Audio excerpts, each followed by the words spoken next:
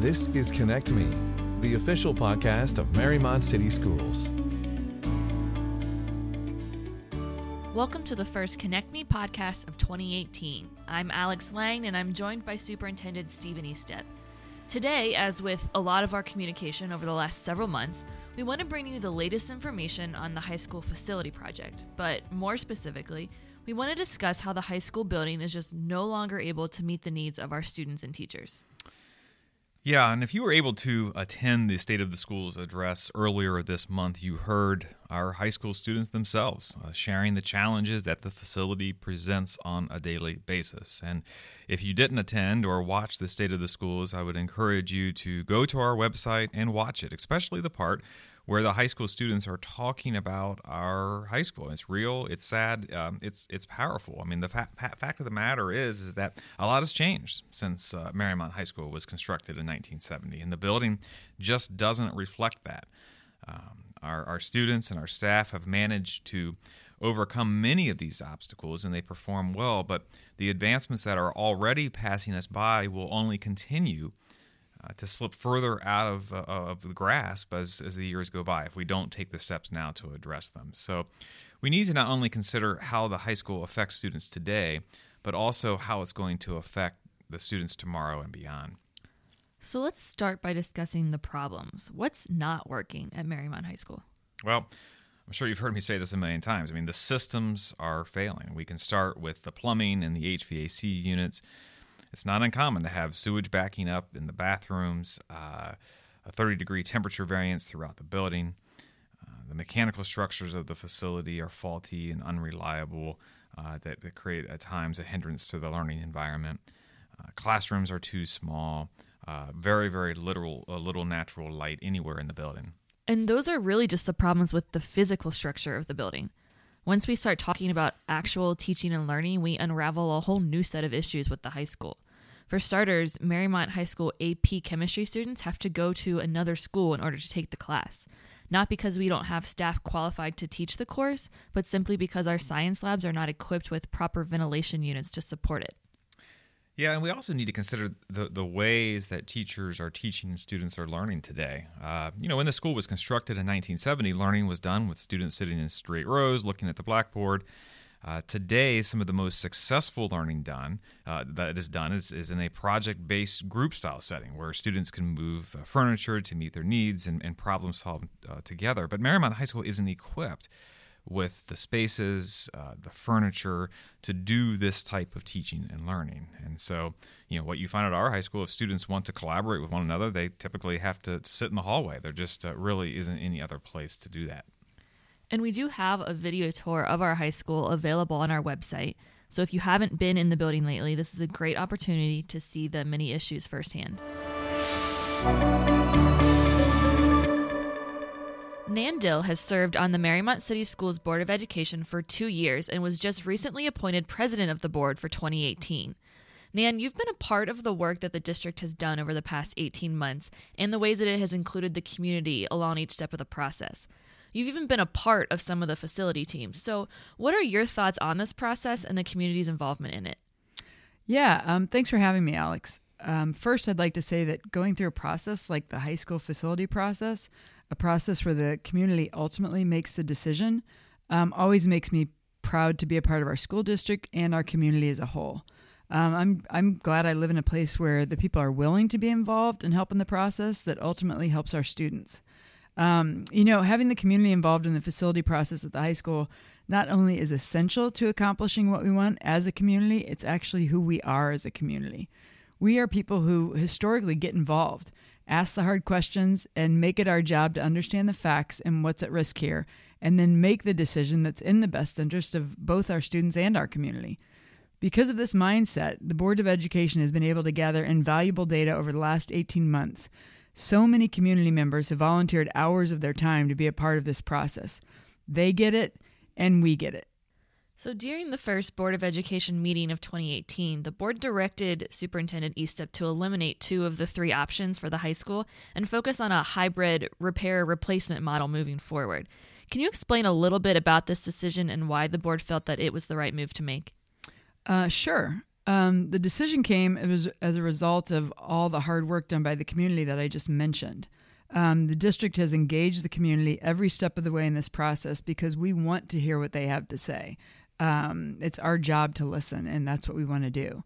So over 250 community members, staff, and students participated in design workshops and provided feedback. There was a transition task force formed to look at what temporary housing would look like if that became necessary in the process. We were able to create 6 facility teams made up of almost 100 community members and district staff, and these teams did a deep dive into design, architecture, academic spaces, technology, the arts, athletics, and of course, finance.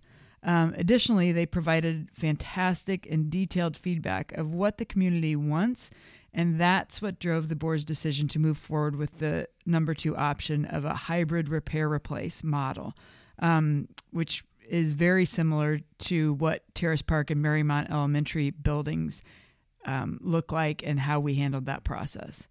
We listened to the community, and it was a clear directive that doing nothing was not an option, both structurally and financially.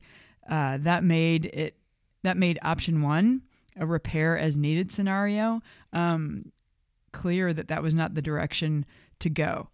And while in a perfect world, a brand new building, which was option 3, would provide the community with what it wants from a building alone aspect, the expenses of that option based on community work and feedback doesn't make sense when we have option 2, repair and replace. Option 2 is not only a hybrid of combining the usable parts of the current building and with new construction, it's also a hybrid of the desires clearly stated by our community and allows us to meet most, if not all, of the building objectives the teams have put forth and, of course, be fiscally responsible. So now that we've narrowed down our focus, a common next question is, how much is this going to cost? Do we know a price range of what we can expect this project to cost us? Yeah, I certainly understand that question. And the board is looking forward to getting more specifics to pinpoint that number. At the board's January meeting, we were presented with a dollar range for option 2 that was between $43 and $53 million. Now, obviously, that's a large range. We're at a place in the process, based on our decision to move forward with option 2, we gave feedback to Turner and MSA, the builders and architects, that they can proceed to the next phase of their work, which will narrow that range and give us specifics as to what those dollars translate into for our students. In addition, we will continue to weigh the valuable input from the finance team and keep the community engaged in the process. Can you explain what the next steps are for the Board of Education moving forward?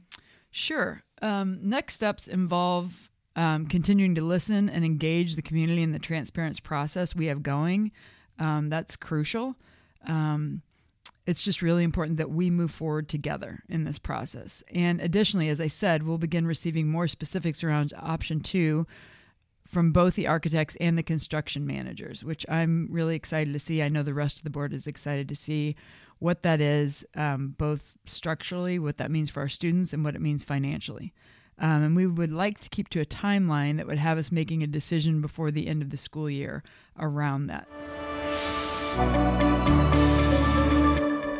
Bill Baker is the lead architect from MSA Architects working with us on our high school project, and he has been with us every step of the way over the last 18 months. And Bill, is someone who has been in the trenches with us, so to speak, for the last year and a half. What were your thoughts on the Board of Education's decision to eliminate 2 of the facility options and really hone in on that hybrid model?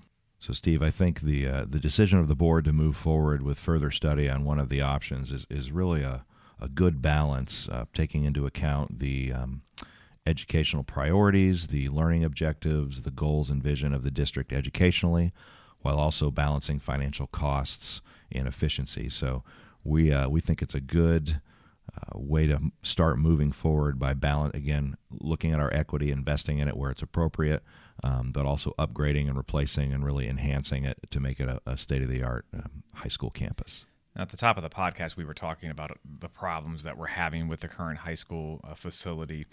How will this hybrid repair replacement model that we're starting to hone in on take care of the infrastructure issues and make teaching and learning also better at our high school? Well, I think number one, Steve, it really begins to focus the priority of the major capital investment in the building, will really be in the core academic spaces.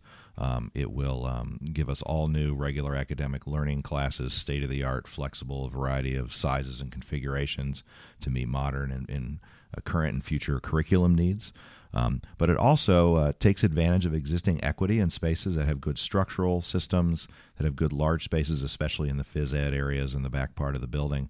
And so we're able to meet the district's number one priority, which was improve the core educational spaces, but also improve and enhance the existing equity like the phys ed and the athletic areas of the building.